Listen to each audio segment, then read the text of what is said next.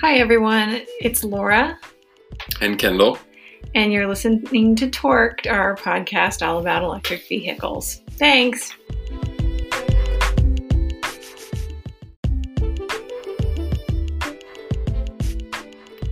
All right, lover boy.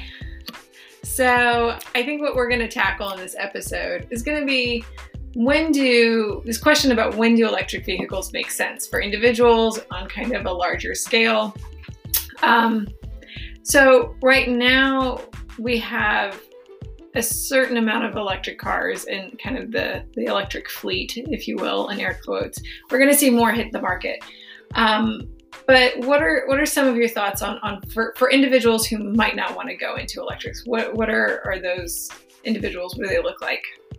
I think that people think that electric vehicles won't work for them because of either some type of lifestyle choice, so the commuting distance that they need to make, or they have some type of hobby that they like to pursue that may make it difficult for them to utilize an electric vehicle, or that's how they perceive it at this point. Or they have a job where they need a certain type of vehicle. Yeah, Right. So at this point, there aren't trucks on the market. And if you really need to do something with a truck as part of your job, you don't really have choices in the electric car market yet, although they're coming. But living in Austin, Texas, that's actually pretty rare as well. Sure. It seems to me that a lot of city boys drive around in their trucks with dreams that one day they might mulch their yard or something. But a lot of those same people seem to hire folks anyways to do that. So I don't completely follow that with a lot of folks, but I do realize there's a whole segment that actually works with their trucks. I think what we see in the city more often are hobbyists. So people who might have a boat or an RV or something that they want to take with them, or a trailer, horse trailer, that kind of thing. And I would say then there are some limitations if you need to do those things. I think then the opportunity becomes looking at possibly an electric car as a second vehicle versus, having a truck or a larger sport utility vehicle that can do some towing. You might have that for your hobbies, but it can still make sense potentially to have a daily driver as an electric vehicle. Sure. So let's talk a little bit about energy density, because I think that's been a bit of the holdup as to why we haven't seen a lot of larger electric vehicles that have that capacity. Right? Yeah. So one of the challenges with battery technology is the difference in energy density from gasoline to batteries. And you'll see actually the oil industry through lobbyists and special interest groups kind of promoting that point that, well, gasoline's so much more energy dense that it doesn't make sense to drive electric.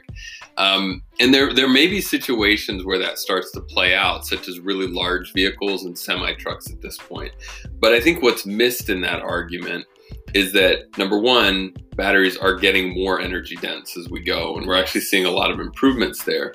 The other thing that's missed is that electric engines are much more efficient than internal combustion engines. So while on an energy factor scale, you can make that argument, when you start to look at how inefficient internal combustion engines are, there's something like 30-ish% efficient versus electric motors, which are like 90% efficient. Suddenly that starts to scale back and that difference is not so great. So you're capturing more of that electric momentum from the reaction. You get to use the energy that's stored with you in an electric vehicle versus if you've ever opened up a car, felt a car hood on an internal combustion engine, you'll notice it's hot. It's hot. Yeah. That's some of the energy that's being lost in that engine. Yeah. And so the ratio is still not there. It's not like 1 for 1 in terms of weight, but I think it does make sense for applications in normal passenger vehicles, small sport utility vehicles, those types of things. When you start to get up to the semi-truck range, the amount of batteries you need at this point in order to travel the distance, 500 or so miles that you need, that's where it starts to maybe not make as much sense. So the weight of the battery, right, the weight of the battery versus the weight of the gasoline. So there's a really good YouTuber who goes under the header of Engineering Explained, and he actually talks about this energy density problem with a gallon of water versus cans of LaCroix water to represent a battery. And you can visually see the difference between batteries and gasoline, but he also looks at it from different perspectives, like depending on what car you're driving. So if you're comparing what gasoline can achieve in a hybrid car, that ratio looks more distant between gas and electric versus, as he points out, looking at the energy density and the energy usage of something like a Bugatti, which is really inefficient, versus like a Tesla Model S performance, right? So he kind of walks you through that path, and it depends on what you're driving, how big of a difference that is. So if you're already in a hybrid, you're doing pretty well. With an electric, you can get higher, but I think the question becomes how much marginally higher for you to make the switch, right? I think we're at the point where it starts to make sense. And I think that's what folks have to understand, is that the technology has moved to a point where we're at that threshold. But I think that raises the question of, well, if I have a car already, does it make sense for me to swap out to an electric vehicle? Right. So we're going to tackle that next.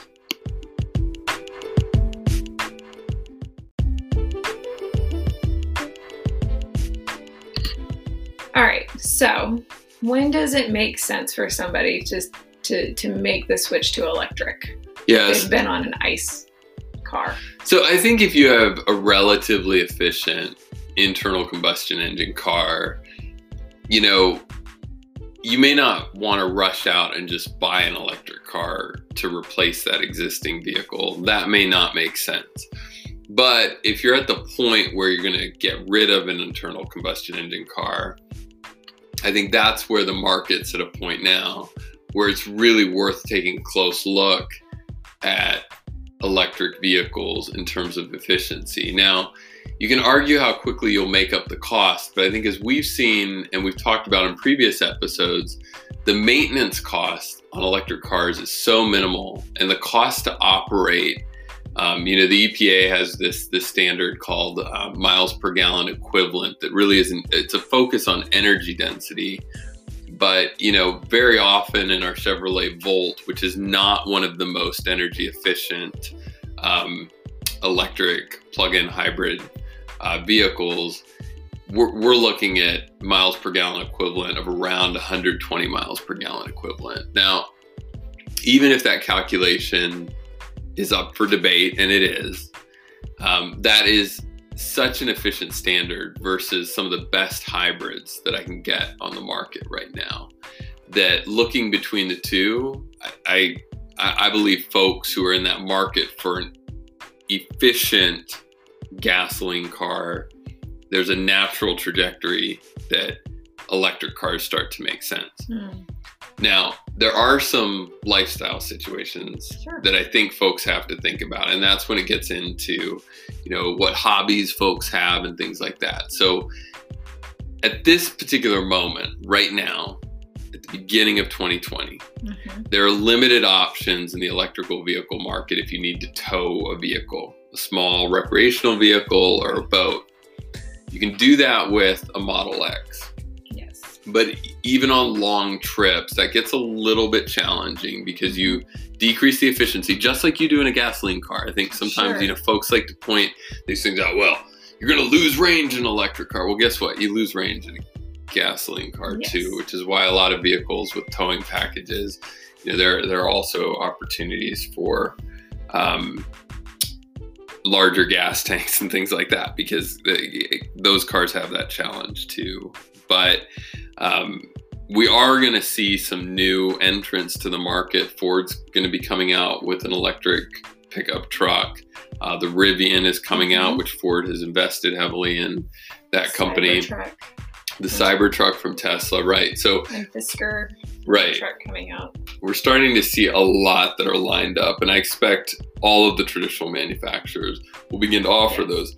And I think if you're someone that maybe lives in a city or a small town who uses a pickup truck, not necessarily for work, but perhaps for kind of the image, the comfort that you like with a truck, and maybe the occasional towing, I think these are going to be great solutions for those folks. Depending on what you do day to day for work, it may start to make sense as well. So, you know, electric vehicles are so inexpensive to maintain. We've talked on a previous episode about a gentleman who spoke about a Chevrolet Bolt that he had for 3 years and went over 100,000 miles and spent $75 in maintenance. And Laura, you actually dug back in our records to see what had happened because I am a meticulous records keeper, people. Okay. Well, and actually, someone had challenged us on this point, and so Laura went back and looked across our Chevy. Well, because it sounded believable to us. That number sounded very believable based on our experience with our Bolt, which is a hybrid. And so when I went back and pulled our paperwork for all of our maintenance. Yeah, it turns out over the last 3 years, the only mechanical engine maintenance that we've done has been to the internal combustion engine that's on the Bolt, because the Bolt's a hybrid, unlike the Bolt, which is all electric. Yeah. And so when we realized that, essentially our maintenance costs on the electric components of the Volt had been absolutely zero, and we had also not gone to Chevrolet to do any warranty work on the electrical components. We did have a minor issue with some of the interior trim that they took care of at the Chevrolet dealership. And I took a chunk out of our tire on a curb. No, that was me. That was me. Oh my God, y'all, mark your calendars. This never happens between the two of us. Okay.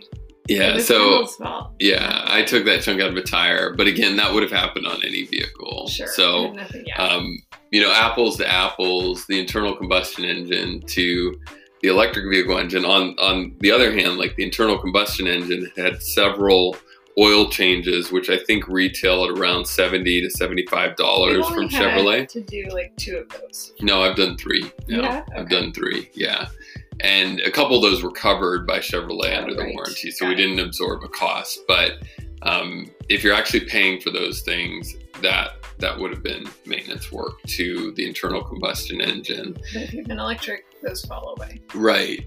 And we've talked before about the way that electric vehicles don't use brake pads in the same way that internal combustion engines, because you're getting regeneration through an electric brushless motor. So, you know, all those things really make a difference. And so actually, if you're somebody that, back to this pickup truck point that we were making, if you're somebody that works regularly with your truck and you can work with 300 miles of range, which, to be clear, like that's a pretty good range, you know, for electric, definitely, but even with a gas engine, like you're in play there now.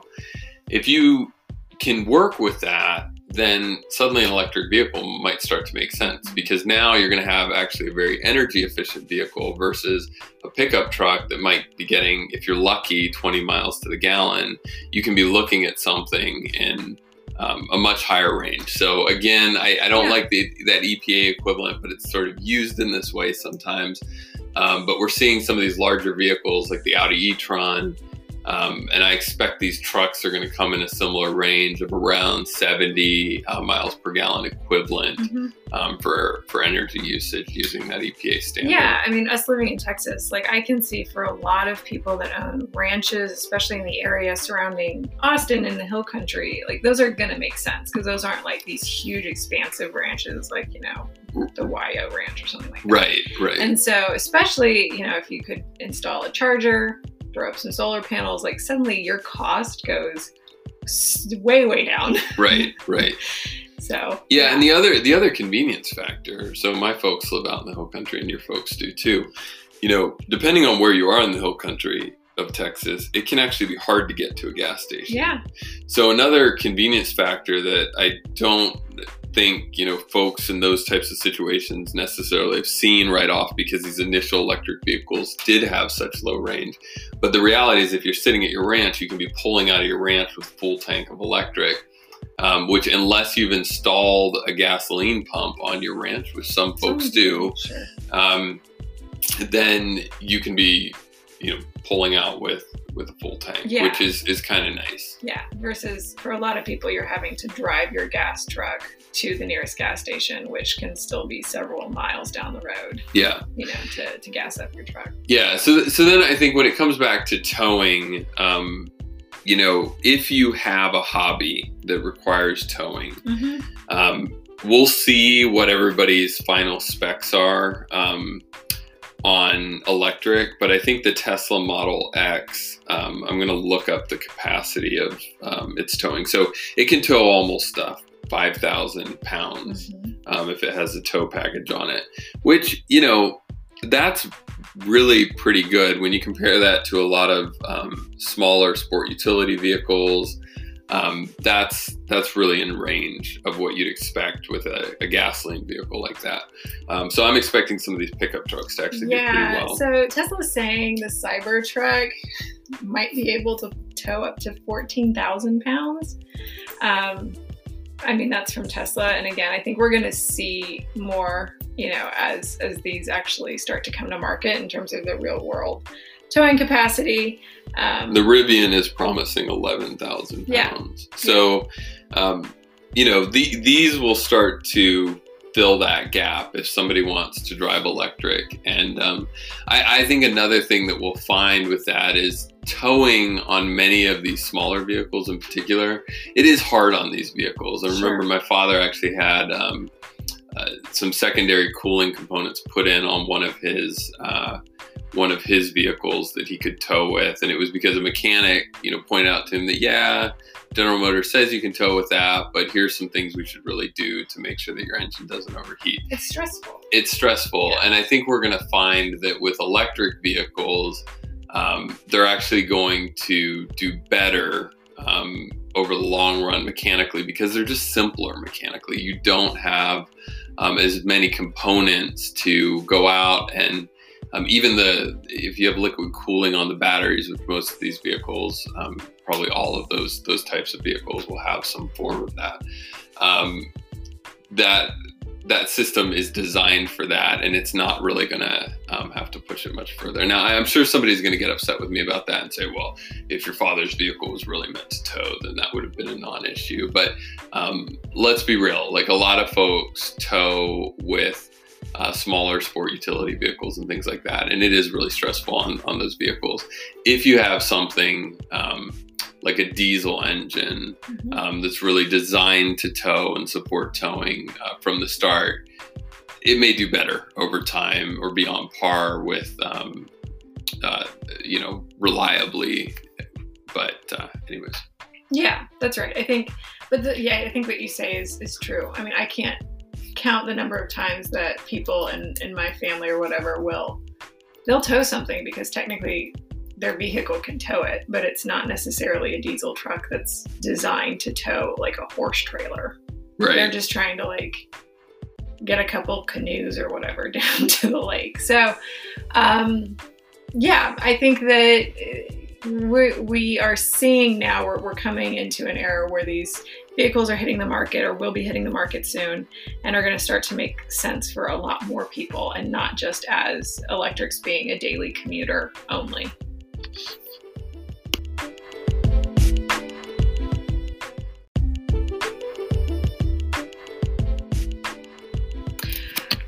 All right, so the other two things that I hear frequently that I think these things are also changing is the cost of batteries, and then also the environmental impact of going out and buying an electric vehicle when your ICE car is still, perfectly fine.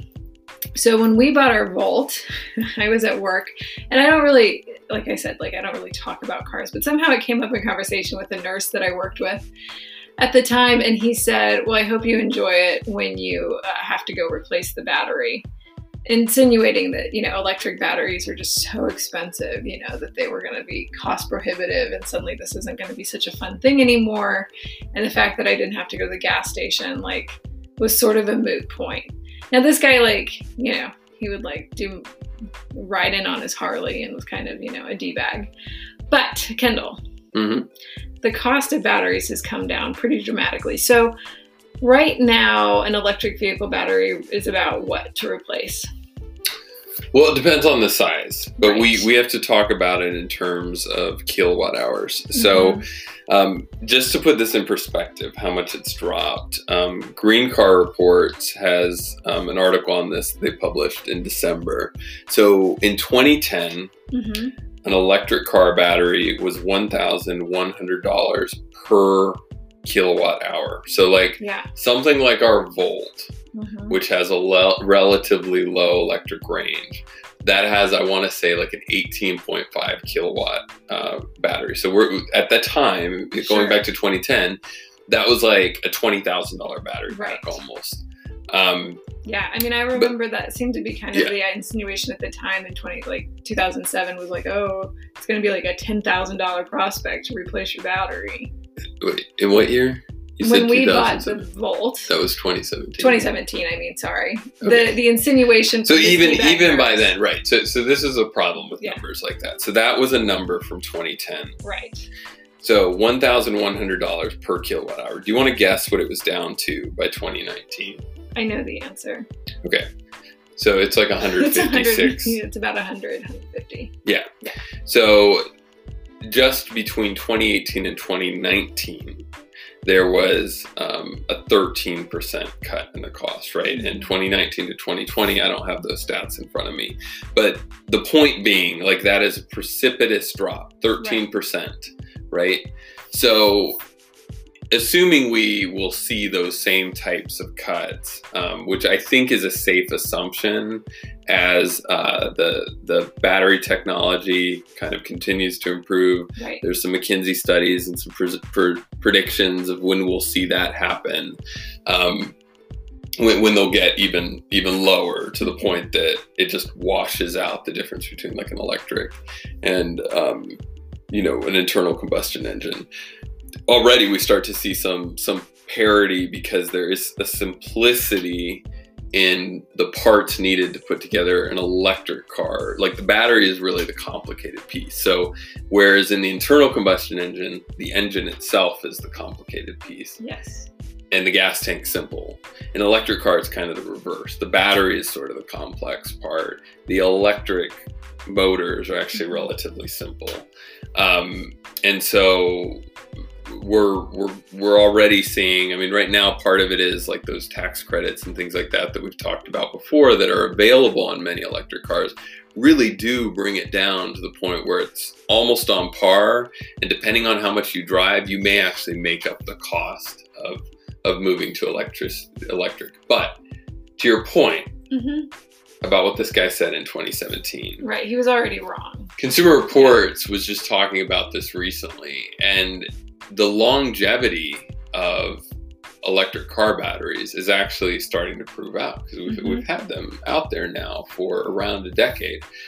And we're not seeing, we see some degradation, but it's minimal, and it depends on how the batteries are cooled and how they work. So, charging and all those kinds of habits. Right. So if you're driving something like a Nissan Leaf that, as we've talked about before, only has an air-cooled system, and you're doing that in an extremely hot or an extremely cold environment, you're going to see significant degradation, particularly on those early model Nissan Leafs that came out, versus if you look at most of the other car manufacturers, frankly, use some type of active thermal heating and cooling system. And so we're not seeing significant degradation in those batteries. In fact, they don't have to be replaced all that often. Yeah, that's interesting, because I was reflecting on that as we were kind of preparing for this. You actually don't hear about a lot of people replacing their batteries that often. Yeah, and I think one area where you see that play out is the warranties on these batteries. Yes. So most of the manufacturers, sort of the minimum that I've seen, the minimum standard I've seen on car battery warranties is 8 years, 100,000 miles. Yeah. Now, there are very few manufacturers that would be willing to warranty the entire internal combustion engine, which is the complicated part of a gasoline car, for that type of period, right? But the electric car batteries, you can only do that if you have the data behind that, right? Sure, they're not going to take a bath. Yeah, they're not going to take a bath on these batteries, and I think they've seen that. So definitely, as they've gotten some things figured out, there were some issues. I think Nissan, those very early 2011 and 2012 Leafs, we saw a lot of turtling, particularly in cars coming out of places like Arizona. We saw a lot of turtling, and Nissan replaced those batteries. When you say turtling, what does that mean? Turtling is degradation in the battery. So the battery on those early Leafs, I think, had a range of like 84 miles, and progressively that would decrease with usage. On Teslas, we see very limited degradation. And in fact, you can go quite far. And so there's an interesting story kind of making the rounds right now about a Tesla Model X going 400,000 miles and all of the maintenance that was needed on that vehicle during that time. And eventually they did replace the battery pack on that Tesla, but it was up in the 300,000 mile range that they actually replaced the battery on it. So, we're not seeing that these batteries need to be swapped out all the time. Plus, I mean, listen to those numbers on battery prices, right? So yeah, it's an expensive part, but my buddy's F-150's transmission, it's like an 8 or 10 speed. It's one of these crazy new transmissions. It's only a few years old. It had to be taken out of the vehicle and rebuilt. That was kind of an expensive build too. That's what I was going to say. When we're looking at even really reliable cars, when you're getting to 150,000 miles, they're needing some pretty big components replaced, timing belts if they still have them, parts of the transmission, right? That's like pretty part and parcel for owning a car at that age. Yeah. Anything you wanted to say on that more before we talk about the environmental impact of the batteries versus cars? No, I think I'm good. Okay, so then we'll just touch on this last little piece, which is one of the things that I still hear and that we're kind of seeing, more data come in about this topic is it better to hold on to your ICE vehicle and kind of run it into the ground, or buying an electric? And when do you start to see the cost and benefit of those things wash out? And it's like 3 years, right? Yeah, that's right. So initially there is a higher environmental impact by building an electric car vehicle. And that is, again, going back to those batteries. But what's interesting about the batteries is that the car manufacturers have been working really hard to both improve the battery technology, but also improve the materials that go into it. So initially, and sometimes, again, from the oil industry, you'll hear, and be careful, you may not know it's from the oil industry, but a lot of times they're behind these types of myths that get perpetuated on electric cars, that cobalt is this really terrible material used within electric car vehicle batteries. Well, I think they've got cobalt down to something like 5% of the batteries, and all of the vehicle manufacturers are working hard on their supply chain to ensure that those are from less problematic environmental sources, right? So I think they're continuing to refine that technology, but again, a car's lifespan is going to be, we're easily looking at 20 years on a vehicle plus. And when you think about the fact that within the first 3 years, it's canceled out all those benefits against a similar gasoline engine. Right. Because of everything else that it does not do to the environment. Yeah.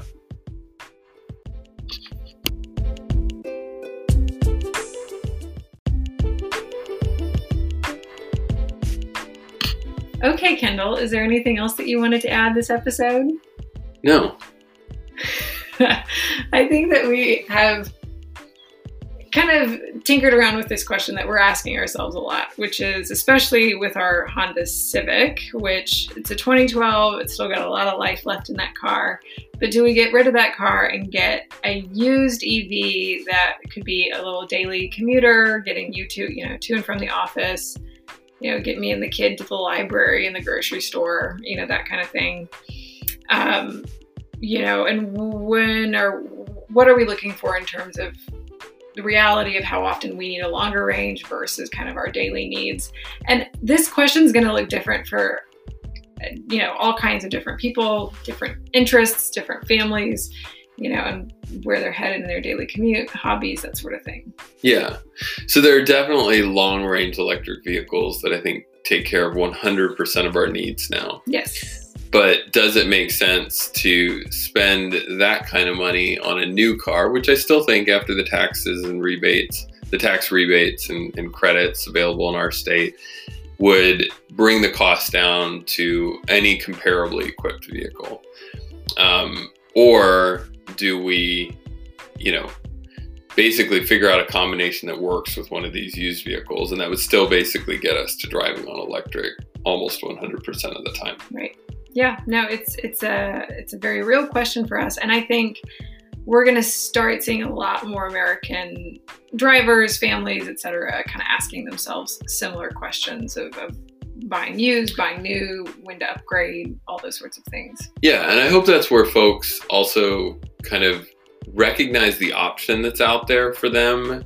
These lower range vehicles in particular are surprisingly inexpensive. In the used car market here in Texas, there are lots of Fiat 500Es that, yes, they only have 84 miles of range, but that takes care of most people's commutes to and from. And those Fiat 500Es, really low mileage examples, we're talking less than 20,000 miles, they're available for less than $10,000. There's lots of examples of those. And I think there are also some slightly higher range vehicles starting to creep into that same market space. So Nissan Leafs that, 2016 or after, there were some that went above 100 miles of range. As well as things like the Golf E. We haven't talked much about that, but some of the newer Golf E's go around 125 miles. And those types of options do become serious opportunities for buyers, because they have taken pretty massive depreciation hits, especially as these really high range vehicles hit the market. Yeah. And so if you basically need a commuter car and you have a car that can kind of go longer distances for you, if you're one of those people that has that need and doesn't want to go rent a car or something like that for, that once a year trip, then you can get one of those and it can solve your problem. Yeah. Yeah. I think it's an important point, because if you are an average American consumer, because only like 2% of car sales in America are electrics, right? So most Americans are still buying gas cars. But if you are dipping your toes into electric car waters, it's a really exciting time. And so all the news seems to be about like these new models, these new things that are coming out, and the price tags can be pretty high on some of these, and I think that can kind of turn people off and turn people away. Yeah, I think that's right. But I think that if folks consider the fact that they have multiple vehicles and look at the combination of vehicles that they need, I think we're at a point where, as a second vehicle, almost everyone has a good case for their second car being an electric vehicle, if not both of their cars becoming electric vehicles in the near future. Yeah, I think we are really hitting that point. So it's exciting times. And we'll keep being excited. We'll keep being electrified. And I can't believe I said that. All right. Well, that is it for us this week. Thanks so much for listening. We will be back next week. And yeah, stay tuned. Bye. Bye.